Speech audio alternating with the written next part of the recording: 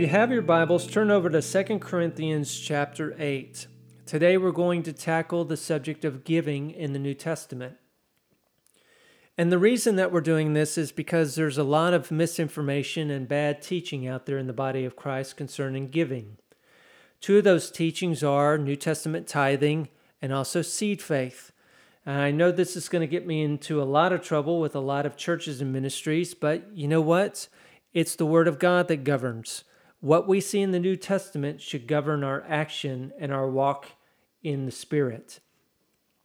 Now, when I say two teachings, one is the New Testament tithing, and then you have seed faith. When it comes to New Testament tithing, if you go through the New Testament, you see that tithing is mentioned only about 3 or 4 times. I think it's 3 times in the Gospels and 1 time in the Epistles. The Gospel accounts, when they mention tithing, tithing's not a command. And in fact, a few times, I haven't read them recently, but if you look at the context is that the Pharisees should be tithing, and they, of course, were under the Old Covenant, not the New Covenant.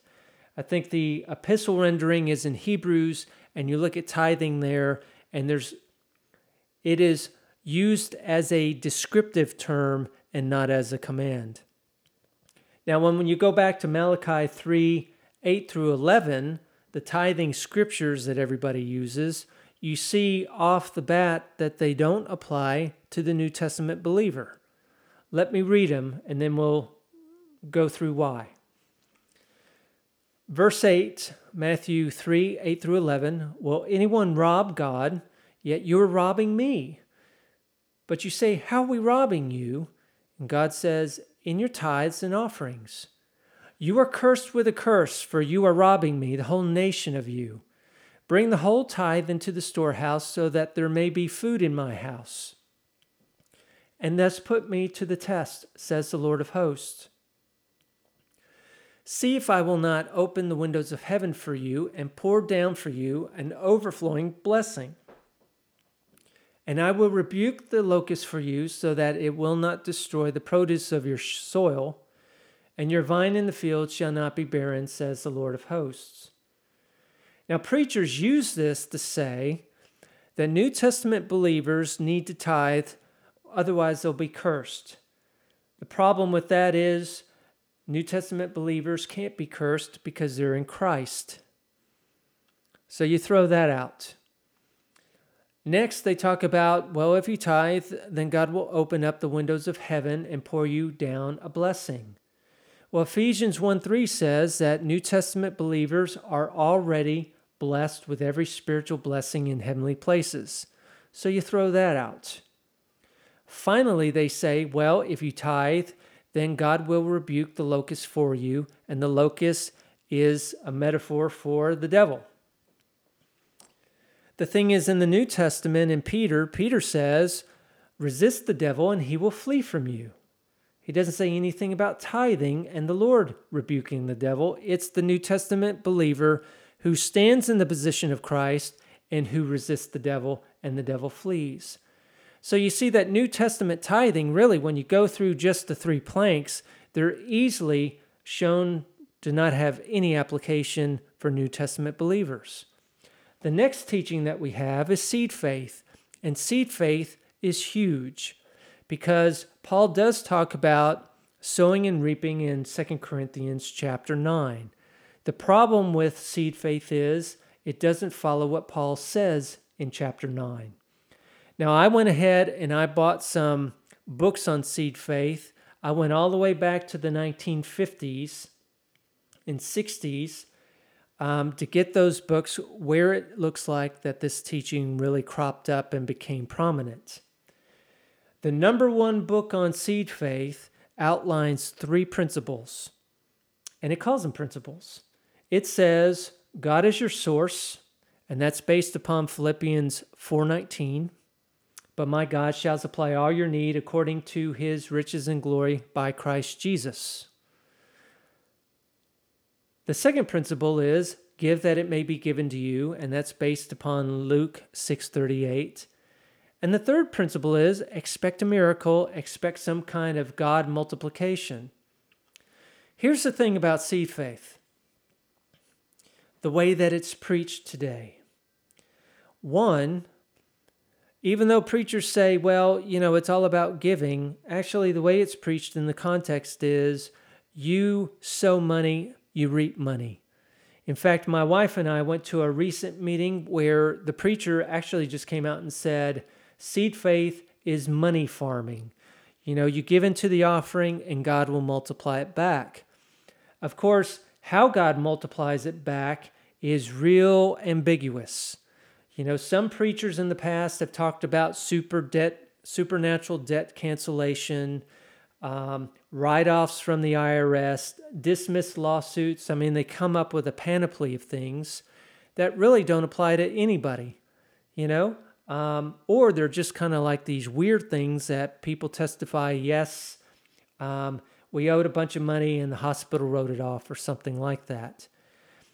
That's a problem with seed faith because it's not really scriptural as we can see when we read Paul. The second problem with seed faith is it's self-centered and not sacrificial. Think about that a minute.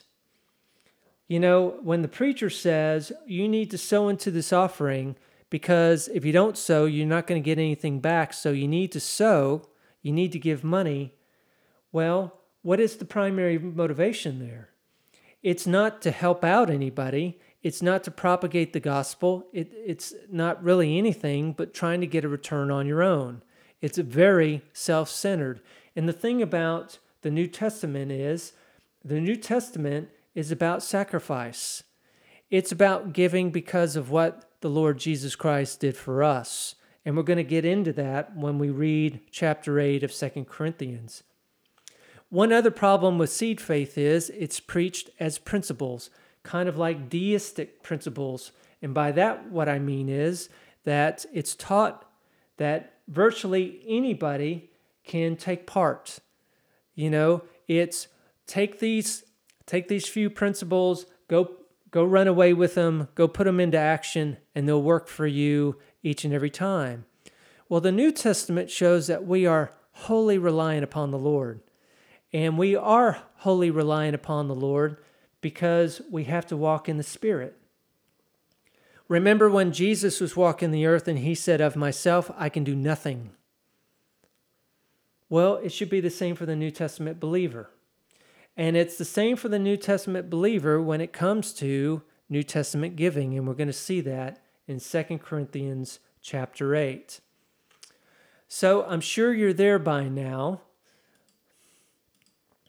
But what I need to do is I need to go over to Galatians to set up our reading for 2 Corinthians so you understand the context.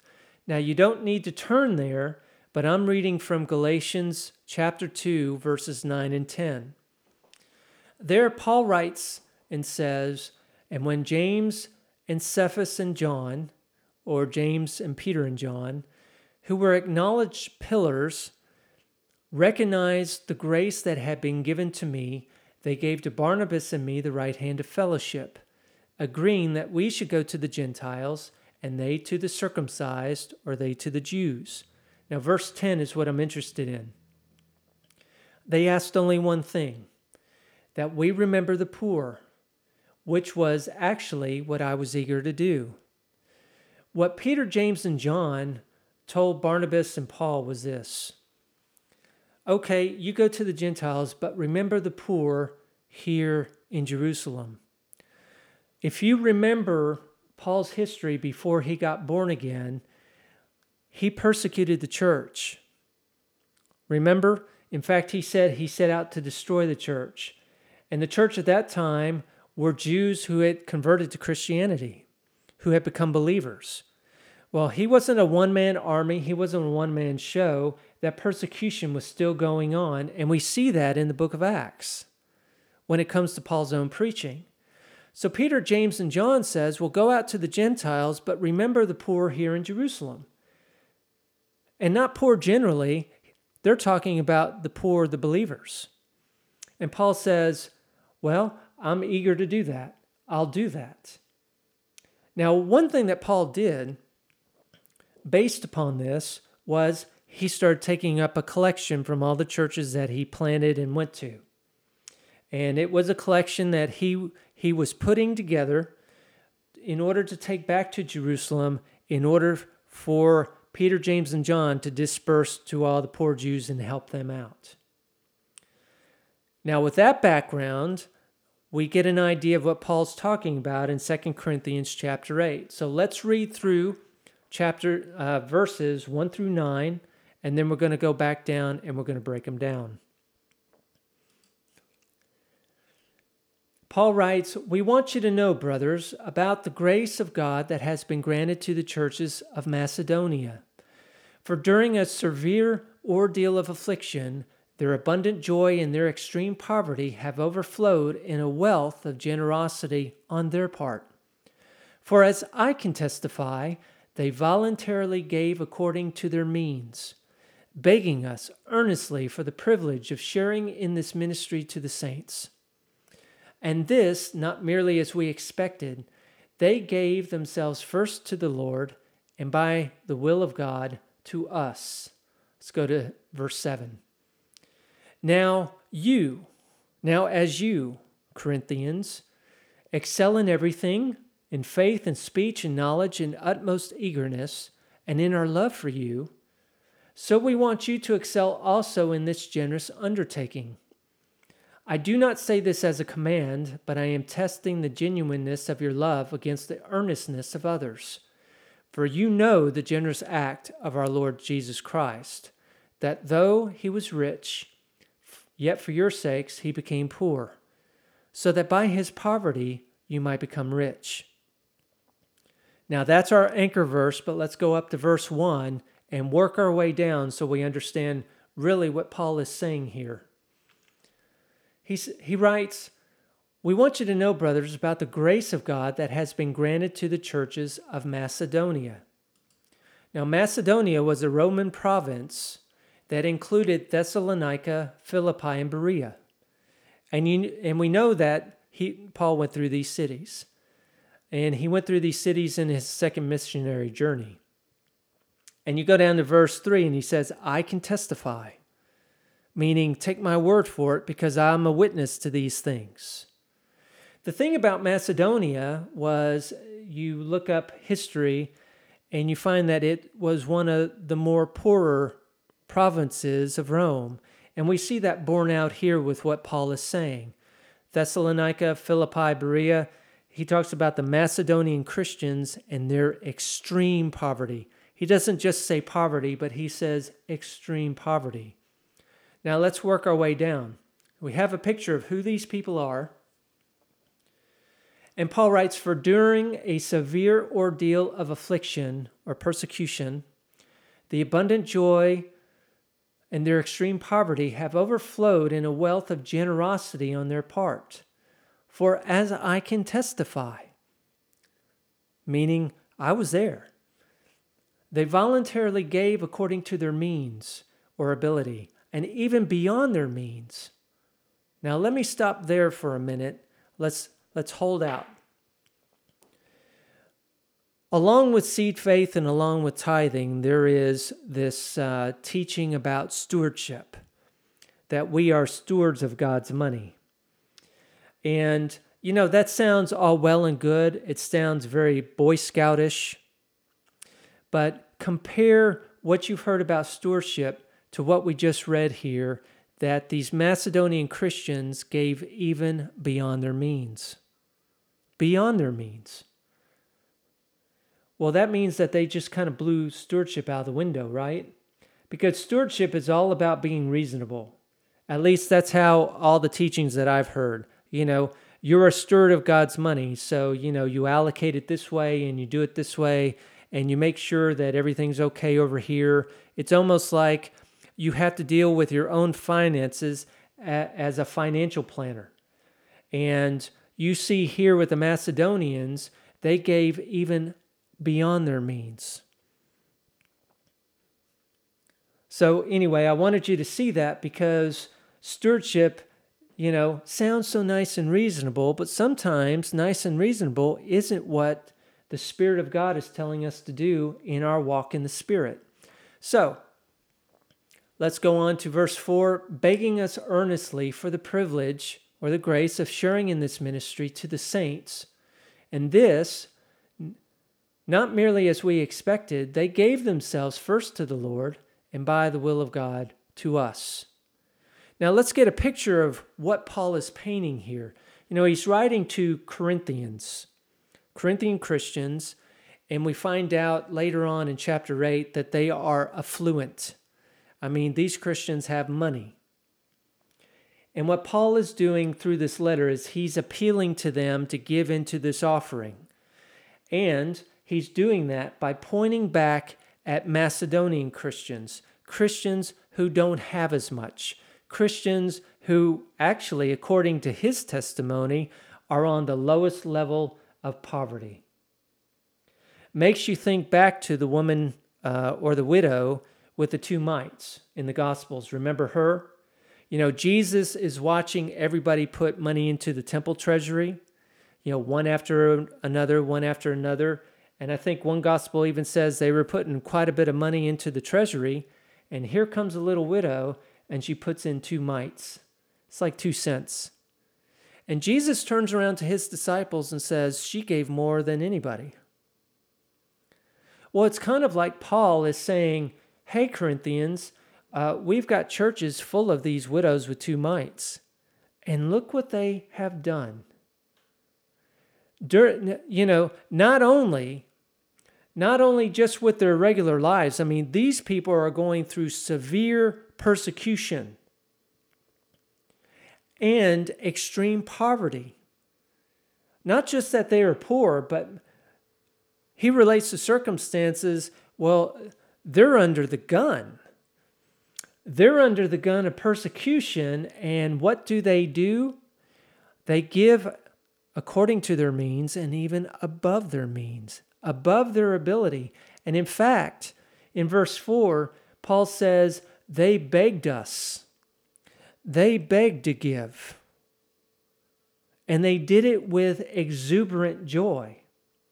Now compare that to what we usually see in the church today with these other teachings that I've discussed. Whether it's seed faith, whether it's tithing. There was a period of time back so many years ago where people would applaud and that kind of thing, but it was all kind of, it was kind of like a false joy. We're going to take up an offering now, and people would applaud and that kind of thing, and then they go into their teachings about it. Well, here what we see is these people had genuine, exuberant joy to take part of this collection. And Paul paints the picture where he's a little bit dumbfounded about how they're doing this. Some way or another, they found out that Paul was taking up this offering. And then he says, I'm a witness to this. They, in their dire poverty, in their ordeal of persecution, they gave over and above what they could afford. I don't know what they were giving, but, it might have been that, they said, okay, Paul, here's my chicken, here's my wagon, here's my stool, here's my pencil. Why don't you take this sink? Why don't you take this and this?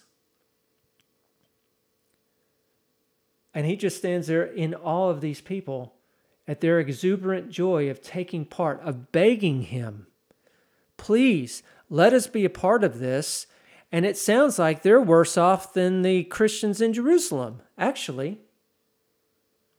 So where did they get this joy from? And what I meant to add is in modern day, preachers have to drub on and on and on about offerings under these various teachings they have.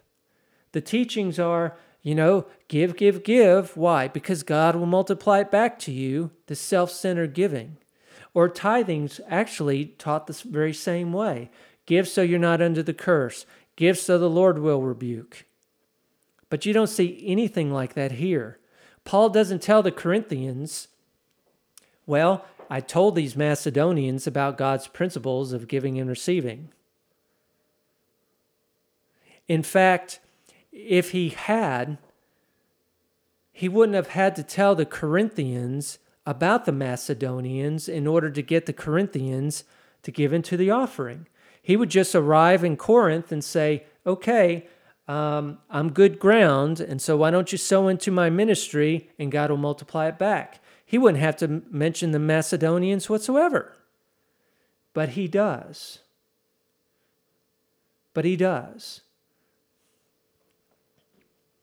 Why? Because he's talking to wealthy Christians who apparently, at least his perception is, that they are holding tight to their wallets. And so he points back to the Macedonians and he says, these guys, these Christians, they not only gave out of dire poverty and persecution, they gave more than what they had.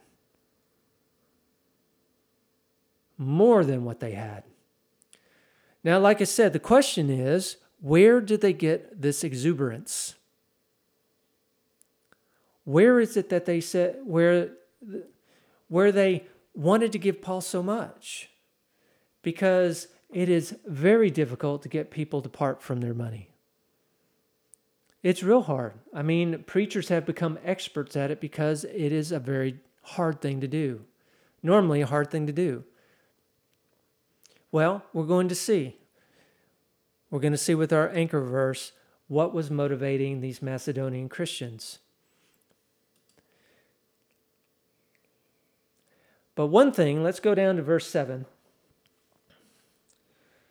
Now, Paul turns the table on the Corinthians. I just want you to see this.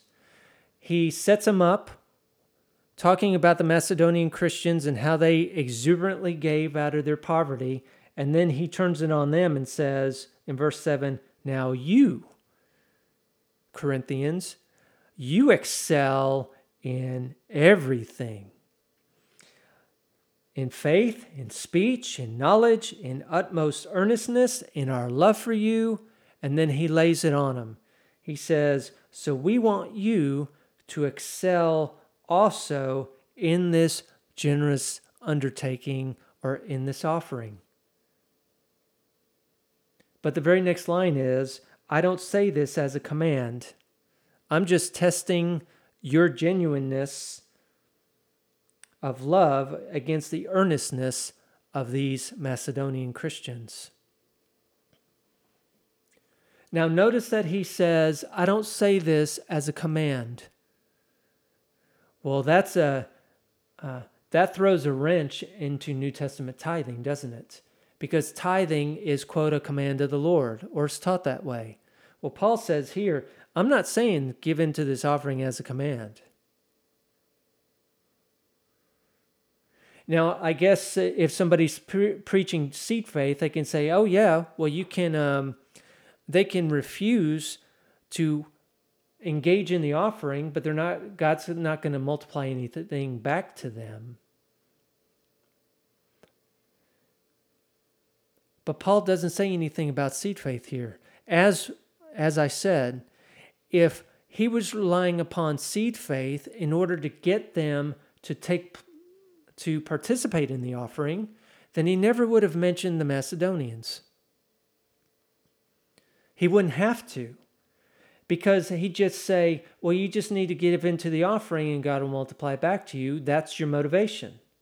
But here he's using other Christians as a motivation for wealthy Christians to give.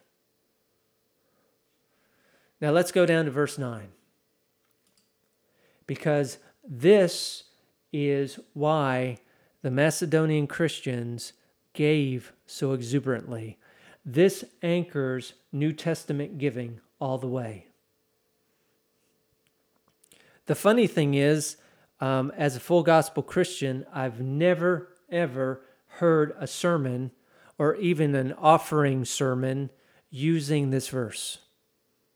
I never have. In fact, I tried to look some up and I couldn't find any.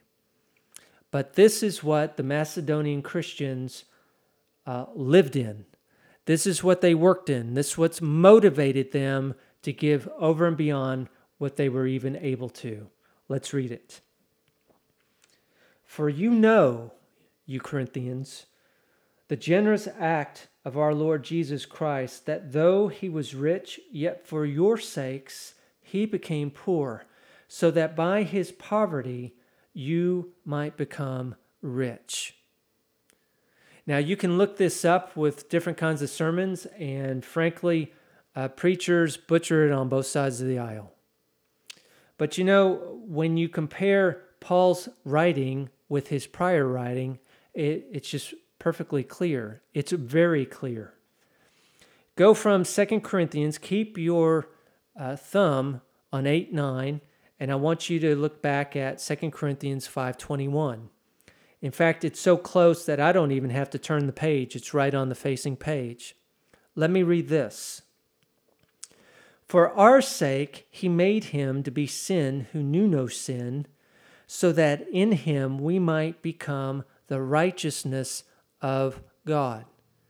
Now, the thing about it is, these two scriptures are parallel. Let's work through them so you can see it.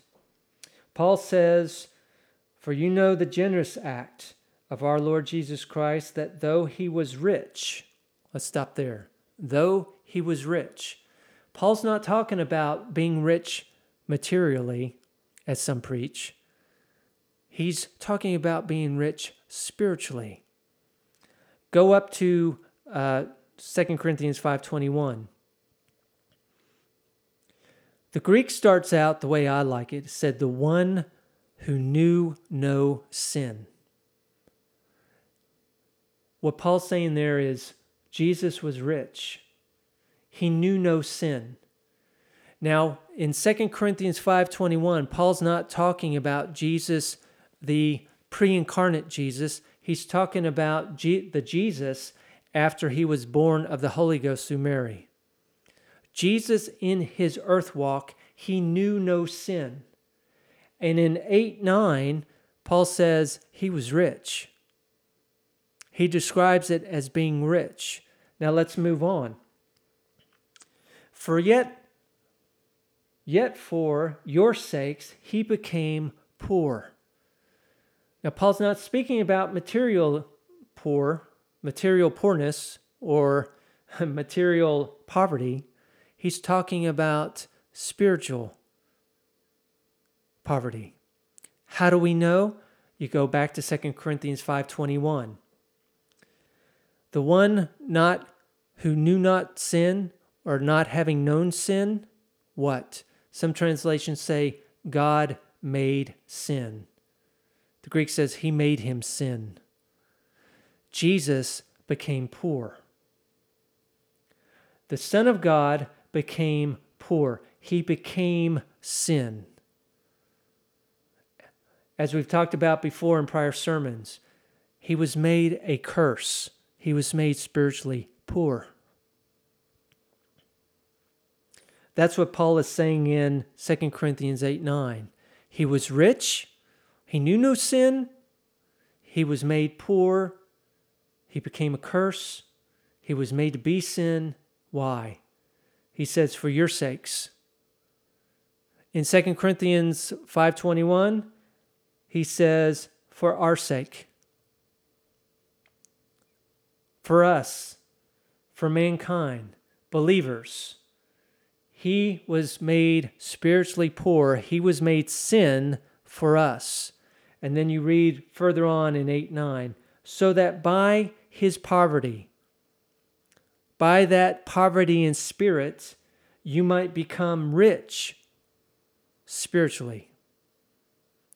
The Corinthians were born again. Go over to 2 Corinthians 5:21. So that in him we might become the righteousness of God. Same thing. You don't become righteous before God without being born again. You become born again, and by your reborn spirit, you become right with God. You become spiritually rich. So what's Paul saying to the Corinthians about giving? Why does he bring basically 2 Corinthians 5:21 into 2 Corinthians 8:9 when it comes to giving? Well, the implication is clear. Jesus was so rich, and yet he became poor for you so that you might be rich spiritually. So what is money to you? What is it to you? You know? I mean, it can't be a big thing. Giving can't be a big thing. Why? Because he became poor and you became rich. Basically, you became so rich spiritually. What is it that you give out of your material goods? And he even says that in chapter 9 when it comes to preachers. If they sow to you spiritually, what big deal is it that they reap from you materially? That's what he's saying to the Corinthians here, because he's trying to get them to give money for the poor in Jerusalem. So he says, he was made poor for you, and you've been made rich. So what is it to give money into this offering? Now, think about the motivation. Go back to the Macedonian Christians. These Christians were so all over the fact that Jesus had become poor and they had become rich. They didn't care about their material goods, their material things. Paul, take it, take this, and take this, even though they really couldn't afford it. What Paul's appealing to here is Christians who still put a lot of stock in their material goods, and he's trying to persuade them and show them, hey, your material goods really don't match up to what you've received spiritually. So that's what he's getting at in verse 9. Basically, where's your generosity? You've been given so much, you need to be generous. And that's what New Testament giving is all about. It's about being lavishly generous. It's not giving to get. It's not being self-centered. It is giving because you've been given so much. And that even includes giving sacrificially, as we see with the Macedonians, and not being so rational and reasonable about it. Sometimes it's proper to say, take all this. I really can't afford it, but you know what? The Spirit is prompting me to do it, so I'm going to do it. I'm going to obey the Lord. I'm going to obey the grace that's been given us. Now, later on in chapter 8 and chapter 9, Paul deals with the idea of sowing and reaping. But he deals with it in a way that we don't see with seed faith. Basically, to summarize it, he basically tells the Corinthians, look, you give out of your abundance, you really don't have anything to worry about because you'll be given to a part of the body of Christ. And God's not going to leave you stranded. And what he refers back to his manna, where every man had just enough and not too much. And he brings in the manna to say, in effect, to the Corinthians, God's not going to leave you in poverty. But the reaping is you're helping out one part of the body of Christ, and in time, another part of the body of Christ is going to sow into you. It's not going to be this, quote, supernatural debt collection or something from out of the blue. It is the body of Christ helping out the body of Christ. In fact, Paul later on talks about a fair balance. Those who have abundance help out those who don't have abundance. And then as time might go on and the roles might be reversed and everybody has a fair share, a fair distribution. That's what sowing and reaping is all about. It's not about just giving into an offering and waiting for money to rain on your head. But here we see, and this is what I want to emphasize in the sermon today, is the motivation is not, hey, God's going to bless me in the future. The motivation is he became poor for us. And we have been made rich. It's not that we're going to get rich materially. It's we have been made rich spiritually. We've been blessed with every spiritual blessing in the heavenlies. And that is the reason why we give. That is the reason why we give to people like Paul, who is propagating the gospel. not only in word, but also in deed. You know, he goes around and he preaches, and preaching the gospel is part of the gospel. How will they hear if they don't have a preacher? But what he's also doing is he's making that fair distribution in the body of Christ. We also see that in the book of Acts. And that's what motivated the Macedonian Christians. And they said, take it all. Take all that we have because we want to be a part of this. Hallelujah. That's the right motivation. It's not giving to get back for yourself. It's not trying to get out from under a curse. It's because of what he did for us. We can never forget what he did for us, that he became poor so that we might be made rich. Hallelujah. So that concludes the sermon today. We might get into the latter part of chapter 8 and chapter 9 in other sermons, but what I want to get over to you is the true motivation of why we give as New Testament believers. Hallelujah. Now let me remind you of Philippians 1:9. There Paul writes, "And this I pray, that your love may overflow more and more with knowledge and full insight." Well, you've been given insight as to why we give, why we support people in the body of Christ, why we give to ministries, why we help out those who are less fortunate than us in the body of Christ. And now we can walk in it. Hallelujah. So let me conclude with a benediction. Now may the God of peace, who brought back from the dead our Lord Jesus, the great shepherd of the sheep, by the blood of the eternal covenant, make you complete in everything good, so that you may do his will, working among us that which is pleasing in his sight. Through Jesus Christ, to whom be the glory forever and ever.